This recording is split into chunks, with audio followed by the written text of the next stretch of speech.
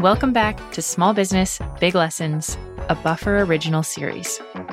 My name is Haley. I work at Buffer, and in this series, we are sharing business stories like you've never heard before. We're interviewing some truly unique, incredible, inspirational entrepreneurs and small business owners with stories from them showing their success, showing how they're doing good along the way, and then we're going to break down what's working for them and what we can learn. In this episode, we're going to be looking at intentionally staying small. Everyone who starts a small business wants it to be successful, right? Traditional business thinking would have us believe that as your business becomes more and more busy, you must capitalize on that success and grow in order to meet demand, make more money, and expand your reach. But does success always have to equal growth? And how do you even define growth? More employees, more customers, more money? What about greater job satisfaction, deeper connections, more free time? We know one thing for sure, and that's that every small business owner should want to reach their full potential and achieve their vision, even if that vision means staying small. As businesses get bigger, they will inevitably change what they do and how they do it. So what if the whole reason you want to start your business in the first place is inherently tied to being a small business? How do you get better at staying small? And how do you keep sustainably small? In this episode, we're telling you stories of when businesses decide they're big enough and that they can more effectively achieve their goals by staying small. So what's the attraction with small businesses? Why do some founders dread the idea of having huge companies with lots of employees and love the idea of small-scale, manageable operations? Holly has some ideas. I'm going to guess that it has to do with intimacy. You know, when you intentionally stay small, you can have really meaningful connections with everybody on the team or in the company. And when you start to scale, it's impossible for everybody to know everybody within the company and have really intimate connections. So I think that is one part of it. I think the other part might just be this like creative adaptability that you really have when you are smaller versus when you've scaled to a certain size. And that, you know, creative adaptability is something that a lot of entrepreneurs are very passionate about, that really inspires them. And so they want to hold on to that experience. As we saw in our first episode of this season about building and investing in your community, every small business is unique in a lot of ways. And that idea of a distinct personality is part of the appeal of running your business at a smaller scale. Every small business owner has a unique take on what it means to stay small and the reasons why they choose that path over endless growth. Andrea tells us what staying small means to Harlow. At this point, staying small for us really means not getting into this growth at all costs mindset. And I think Samantha and I want to be really deliberate about how we're building the company. And part of that, as we talked about earlier, is about building our community first and engaging with our community first. And it's about building a sustainable and profitable business that is fun for us to work in and fun for our employees as well. There's this great quote in this book called Rework, and it's small isn't a stepping stone, small is a great destination in itself. We truly believe there's a beauty in small business. Just the statistics of it. Small businesses are the biggest employers in the country. It's amazing to be part of the small business community, not having to think, okay, yeah, we have to have an impact, you have to build a large company. It's like, no, you can have a great impact being a small company. Rand at SparkToro has a deep dedication to staying small. His outlook on this topic isn't just about what's best for him as a founder and CEO or what's best for his particular business. Actually, his perspective goes much further into what's best for the economy, for consumers, and what's even best for democracy.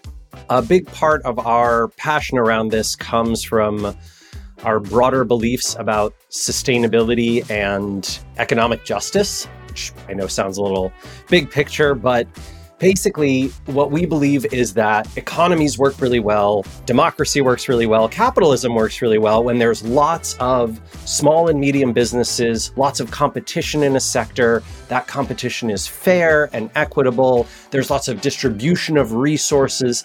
And these things work terribly when a few people have all the money. A few big monopolies have all the power. And so we're not just trying to keep SparkToro small and profitable for our own sake, although we do have incentives there. The way we've funded our business, in fact, incentivizes us to stay profitable long term. Our investors get dividends. They don't just make money if we, sell for $1 billion or whatever. But also, we think there's something beautiful and exciting about paving a road where capitalism and democracy itself can work in a functional environment. Can we make a difference here? Can one tiny company make a difference? I don't know. But feels wrong to just throw in the towel and not try. By staying small, Rand hopes to have an impact on some of the big challenges of our time. Samantha at Harlow also believes that staying small doesn't necessarily mean having a small impact or a small customer base. I think the thing that gets lost sometimes when we talk about staying small is it's not that we want the company to stay small. Like, we want more and more users to join Harlow and experience the power of Harlow and the simplicity of Harlow. And, we want Harlow to help as many freelancers as possible, gain more confidence and manage their business more effectively. But again, we want to do so in a way that feels good for us. It feels good for them. We want to build, like Andrea said, a profitable and sustainable business, and one that doesn't burn us out. We are in this for the next 5-10 years, right? Like, we are in the infancy stages of what we're building. And so again, we just want to be so intentional with the way that we're going about it. Becky and Hugh set out from the start to keep their business small. For Painter, staying small is an ambition, a target to hit in and of itself. There's a real perception in the media that growth is the answer, that growth is the right thing to do. And of course, we want Painter to be a successful business and sustainable in that it lasts a long time. But that doesn't mean that it has to keep growing every single year. Separately, growing up, we both really wanted to start a business, but we both wanted to start a business that was small. We never had the idea of, we want hundreds of employees. We want to have offices all over the world. We always had the ambition to be small. Part of the appeal of staying small for Becky and Hugh is that it allows them both to be involved in all aspects of their business. This means that their personality is in every detail of Painter, from the jackets themselves to the way they interact with customers. We're both really detail-oriented, and on a daily basis, we could go from working on a product design, testing a product, how can we make it better, to talking with customers about feedback, or planning the year, or planning a shoot. And we just get really excited that we have a whole variety of things that makes up our day, and we're completely in charge of our own learning and completely in charge of what the future of Painter looks like. And I think if we were in management positions and we had tiers of employees below us, obviously that would really float some people's boats, but it doesn't float ours. And I don't think we'd get the same satisfaction coming to work every day. We know ourselves pretty well at this point, and we know what we enjoy about Painter. So if we know that now, we don't want to be striving to make it something that we don't enjoy. We'd actually really rather keep it exactly as it is, and to talk to people about how great running a small business can be. When it comes to business size, small businesses tend to try and do their best to look big, and big businesses do their best to look small. It's very rare that you'd see a business acting its size. This is a great observation by Hugh about how businesses of different sizes project themselves to the public. It speaks in part to the way that some larger businesses want to appear more approachable and independent, and also to the way that some smaller businesses aspire to project their own idea of success in a kind of fake it till you make it move. But in doing this, a business can lose out on communicating what makes them uniquely great. The outcomes of creatively overcoming your limitations as a small business can become the exact thing that makes you stand out. We're drawn to independent businesses because we're drawn to people. And if you're suddenly kind of detaching your business from who you are, you're probably going to lose your voice before you even figure out what it is. We have a photo shoot coming up, And when we're planning this shoot, we have to think about who's going to model, where are we going to take those photos, what exactly are those people doing in those photos, how will they pose, how will they stand, what are they wearing, what are the other things they're wearing it with, who's going to iron them before, what are we all eating, where are we going to stay, how are we going to get there. Whereas a big company, you might say, okay, we've got this collection coming up, let's go find that stylist to work with. We'll have this movement director on set who makes everyone feel really comfortable. And you can come out at the other end as a big company with a really, really slick shoot and everything looks great. But kind of because it's so good, it can almost just get lost. You'll just flick past it. If you're thinking of where you see that on Instagram as a consumer, you'll just keep next, because you kind of feel like you've seen it before, even if actually the results are fantastic. Whereas if you're a small business and you don't have any of that stuff, you have to just figure out what you have. It might mean that if there's a storm and your location is a beach, then your umbrella's upside down and things look a bit chaotic, and you're probably going to stop and look at that picture a lot more than you would with something that looks kind of perfect. Because you're not trying to look big and like really, really sleek, the irregularities and the fun that you're having like shows through, and you probably end up coming out with a better product. There's an artist called Tom Sachs, and he has a great saying, because he's a sculptor that makes really rough sculptures, often with plywood, and I think they're some of the most beautiful things in the world.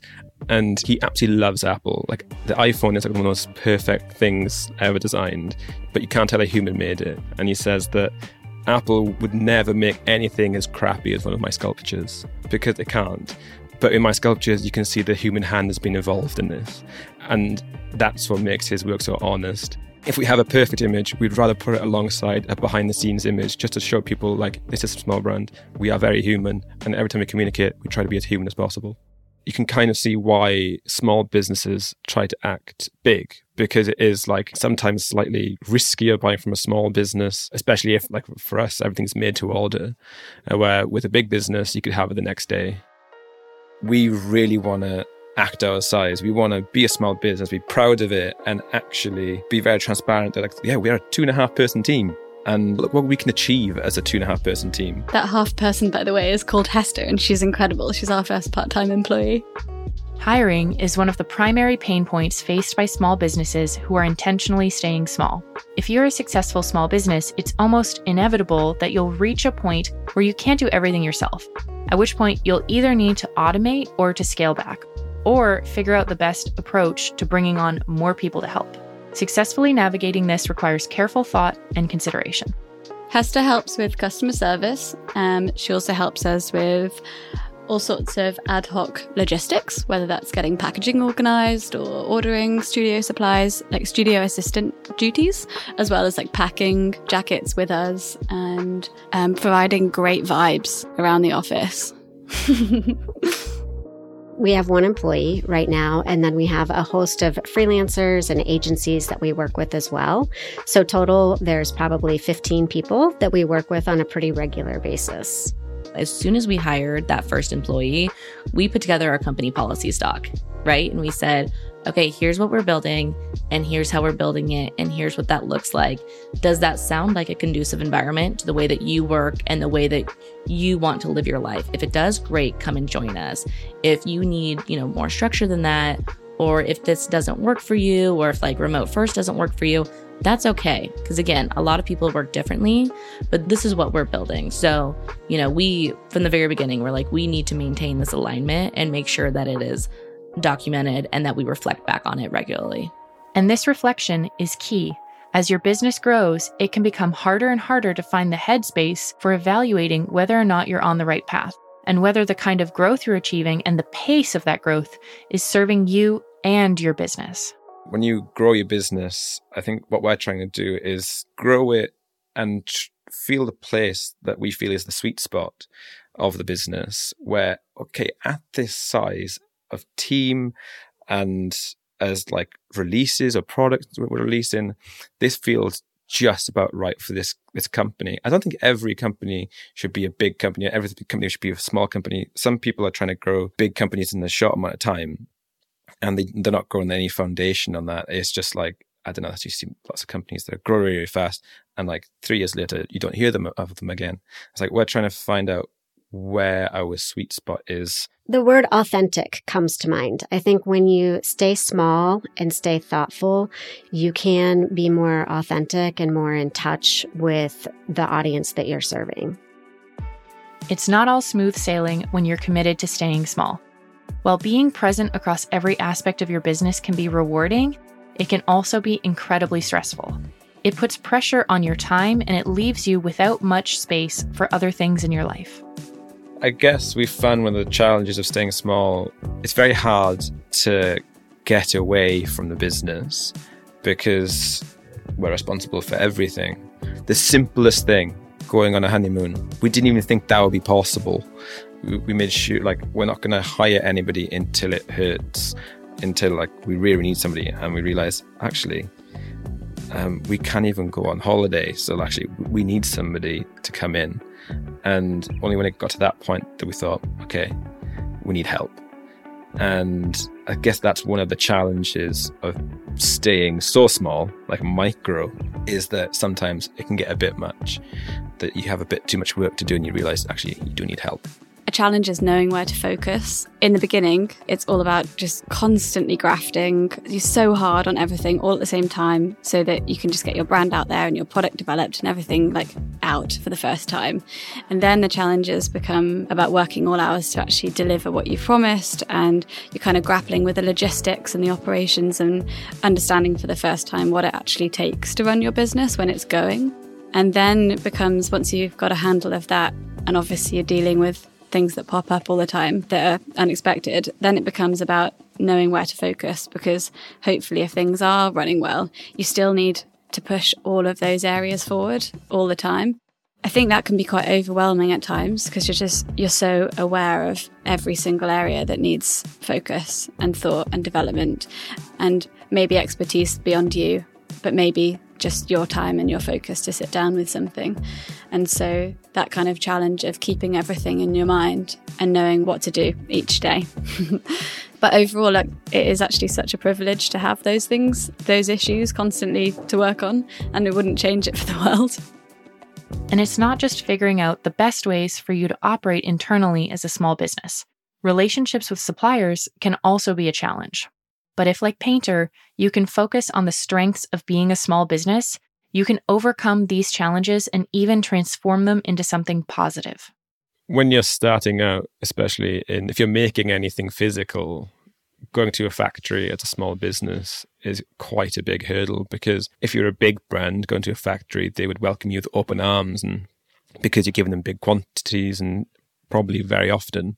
But as a smaller brand and doing things very infrequently, you're already on the back foot when you go there. So you have to work a lot harder to build their trust. And then there's the whole thing of, are you making in smaller quantities, so things will cost more to make? What started as a challenge to get into a factory and to prove that you are going to place an order and you will follow through and you will pay early and you will keep reordering.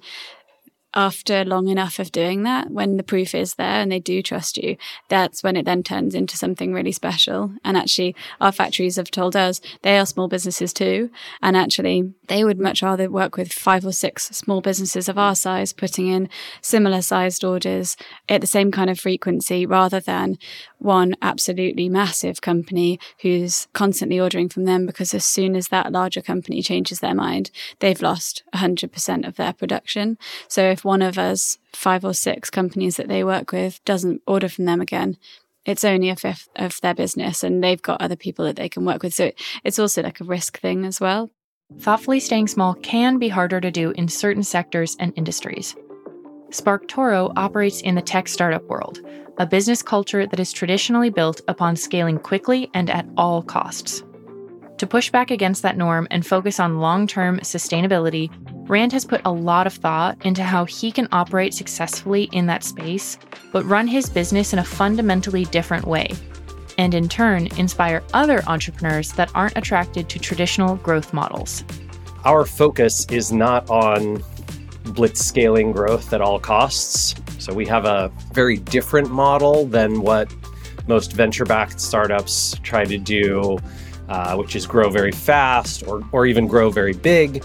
Our goal is to be profitable for a very long time, to exist for a long time and help our customers to be a great business to work for and to work at, and to present a different model, an alternative option for founders who are seeking something that's not the classic venture-backed, high-growth, unicorn-chasing style startup. I think finding your sweet spot definitely isn't just about the obvious, which would be how much would you like to make in a year or how many things would you like to sell in a year. I think it would be a mistake to think about it like that, because it's actually also about the customer service. It's about thinking about your suppliers. What size are they? What can they manufacture to a really good quality? What's enough for them to hit their minimums? What would also be too much for them? And then suddenly, if you outgrow your factory, then you become a very small fish in a very big pond, and maybe you can't visit and have the close relationships that you have with your factory. And we were really lucky to work with some incredible suppliers, and so we would rather keep working with them, keep creating orders that are the right size for them to manufacture at a really, really high standard and grow together. Here's more from Holly. When I start with clients, I always ask them to define what the word growth means to them, because growth doesn't have to mean like scaling or, opening across every city in the country. So growth can really be about an evolution, a regeneration. And oftentimes when they think about what growth means to them, it does mean this smaller organization. I have some people define it as, I don't want to be bigger than 20 people on a team, or I don't want to have more than, 50 wholesale accounts or something like that. Like they might have key metrics, but it really starts by defining what growth means to them and not just taking the broad definition of growth and thinking that they have to become that certain thing. So what are some examples of the kinds of things our small businesses are doing that they just wouldn't be able to do if they were to become bigger companies? The benefits of having a small business and being small is that you can be weird. You can do things that big brands wouldn't do. They're too scared to do because they have to go through multiple layers of management, where because we're small, we can do things immediately. One thing that we're able to do right now is Samantha and I host regular one-on-one sessions with freelancers. 15 minutes to help them anything they need help with in their freelance business, whether it's specific to Harlow or not, just trying to provide some valuable advice and feedback for them. That one-on-one approach obviously doesn't scale very well, but it's something that we can do now and that we're so excited and happy to do. We can learn quickly and we can fail fast and we can try a lot of things. And so there's one side of us where we want to stay very focused. Obviously, we have limited resources, we have limited time. But on the other side of that, if we want to just test something out, like Andrea mentioned our 15-minute one-on-one Q&As with freelancers, that was just an idea. We're like, hey, this is a thing that might be interesting. And I was like, okay, well, I'm just going to tweet about it and see if anybody joins us. And if people join, then great, we'll set up the structure and we'll create a Slack room and we'll create a process around it, and people raise their hands. And so we did it, and now we've expanded on it. And, it would be a lot harder to launch a program like that at a larger organization when you have to, go through the hierarchy and figure out where it fits on the priority list and, all of these things. And so it is wonderful that we can just test something out like that. I can, on a spur of moment, just tweet about something and then we can build a program around it, right? Some of the things that SparkToro does as a small company serves to set them apart from other businesses in their field. Sometimes small can be a superpower. That means you have something to offer customers that larger companies simply can't. SparkToro really leans into this and uses it as a selling point. There's a lot of things that would change if SparkToro were more growth focused. Things like our team size. There's only 3 of us at the company, just myself, Casey, and Amanda. And we can afford to do that because we don't have to pursue every growth opportunity. We're not trying to grow as fast as possible. We're trying to grow sustainably and be profitable. And so we can keep our team really tiny and just do the most important things rather than trying to do everything. We also have this approach to work that we call chill work, right? Where essentially we're optimizing for none of the 3 of us needing to do more than 25 or 30 hours of work in a week. That's not to say we don't sometimes do more. We do. Sometimes I put in 40. Every once in a while, it's like even 50 or 60, on a crazy week. But a lot of weeks, it's 15 or 20. I spent almost a month in Italy in the spring, and I was barely putting in 2 hours a day, right? It was beautiful. I mean, running a company that's, got $1 million+ ARR run rate and growing nicely and still managing to, work very, very few hours, essentially just answering some support requests and putting out an occasional blog post or video and keeping on top of my email. And that does the trick. We choose not to be particularly aggressive about trying to hold on to customers. So, in a classic SaaS business, subscription business, there's a lot of what I'd call UX dark patterns and sort of marketing tips and tricks that you can use to make sure people don't leave the subscription, right? You make the cancel button harder to find, or you have to call to cancel, or when you do the cancellation, it does like all these things to try and save you. It looks at low usage rates and tries to reach out to people and sort of get more folks on board. And we don't do any of that stuff. In fact, we do the opposite. We send an email 3 days before you get billed that says, hey, if you're not using the product, now's a great time to cancel. Save yourself, $50 or whatever. And a lot of people do cancel. We have a high cancellation rate as a result.